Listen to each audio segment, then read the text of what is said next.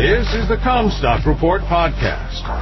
We are strong advocates for the American family farm and your top source for the agriculture markets. And now, here's your host, David Cruz. This is Mackenzie Johnston with the Comstock Report.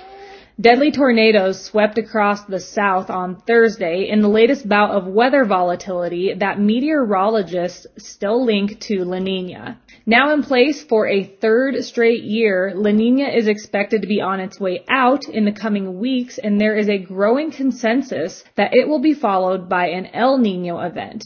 El Niño could be set to provide relief from the drought that La Niña has caused in the Southwest, but the question will be whether significant rains can materialize before it is too late for winter wheat crops and the spring planting window. A similar vulnerability is currently faced in South America, where La Niña continues to have the potential to wreak havoc on crop production before the current season ends. Drought is severe and still spreading in Argentina, where last month just ended as the hottest ever December on record for the country.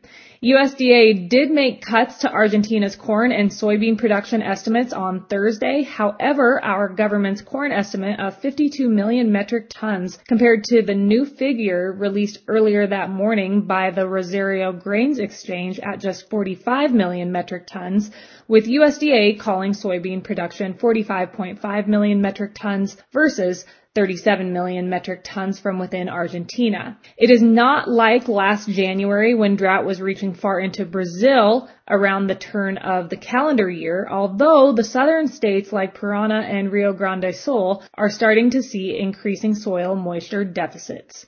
Australia is another country that experiences strong influences when there is an El Niño of La Niña, so the Australian meteorologists are always watched closely for their related forecasts. Right now, they are saying that La Niña is staging an exit over the next few months, but that the atmospheric effects of the phenomenon are still very much in play as the primary driver of current weather patterns.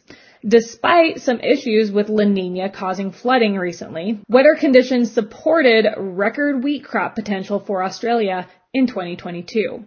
El Niño is normally the bigger threat for Australia, as the country's Bureau of Meteorology notes that 9 of the 10 driest winter-spring periods on record for eastern Australia occurred during El Niño years. Drought and heavy flooding were both issues in China again in 2022, but the country was able to increase its production of corn, soybeans, and wheat over the previous year. Extremely cold temperatures have descended over China lately, although they are less of a threat to crops and more of a potential disruptor for the upcoming Spring Festival holiday that takes place in the week following the Chinese New Year on January 22nd. Winter kill is being cited as an increasing concern for wheat growers in Russia as a deep cold spell develops and looks likely to extend well into next month.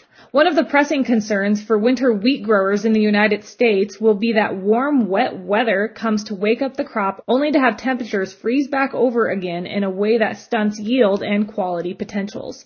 The flip in conditions has been dramatic, with an Arctic blast in December that was followed by daily temperature highs in January for cities including Wichita Falls, Texas, Baton Rouge, Louisiana, St. Louis, Missouri, and Springfield, Illinois. Indeed, a warmer outlook remains on tap for the rest of January after record cold at the end of last year is now showing up in places as a winter kill problem. Some additional moisture is expected over the south, while warmer than normal waters in the Gulf of Mexico help keep storm activity elevated. Heavy fog over the north-central U.S. has farmers wondering if it will be true that rains are coming 90 days from now. Rain and snowstorms are expected to pop up again and sweep across a broad swath of the country early next week and again closer to next weekend. Drought severity is being reduced across many parts of the Mississippi Delta and east of there, but La Niña's effect on the jet stream continues to block weather systems from penetrating too far into a still parched southern plains. The development of an El Niño would be associated with an elevated chance for the south and west to shift toward a wetter than normal rain pattern leading into next summer or fall. But the same influence would also be expected to push the threat of hot, dry weather into the Midwest.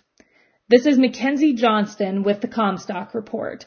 For information on marketing opportunities, visit us at Comstock.com or call 712-227-1110. For a more complete version of the Comstock Report with hedging strategies and trade recommendations, subscribe on our website at Comstock.com or reach out to one of our risk management specialists about how we can help you protect your profits.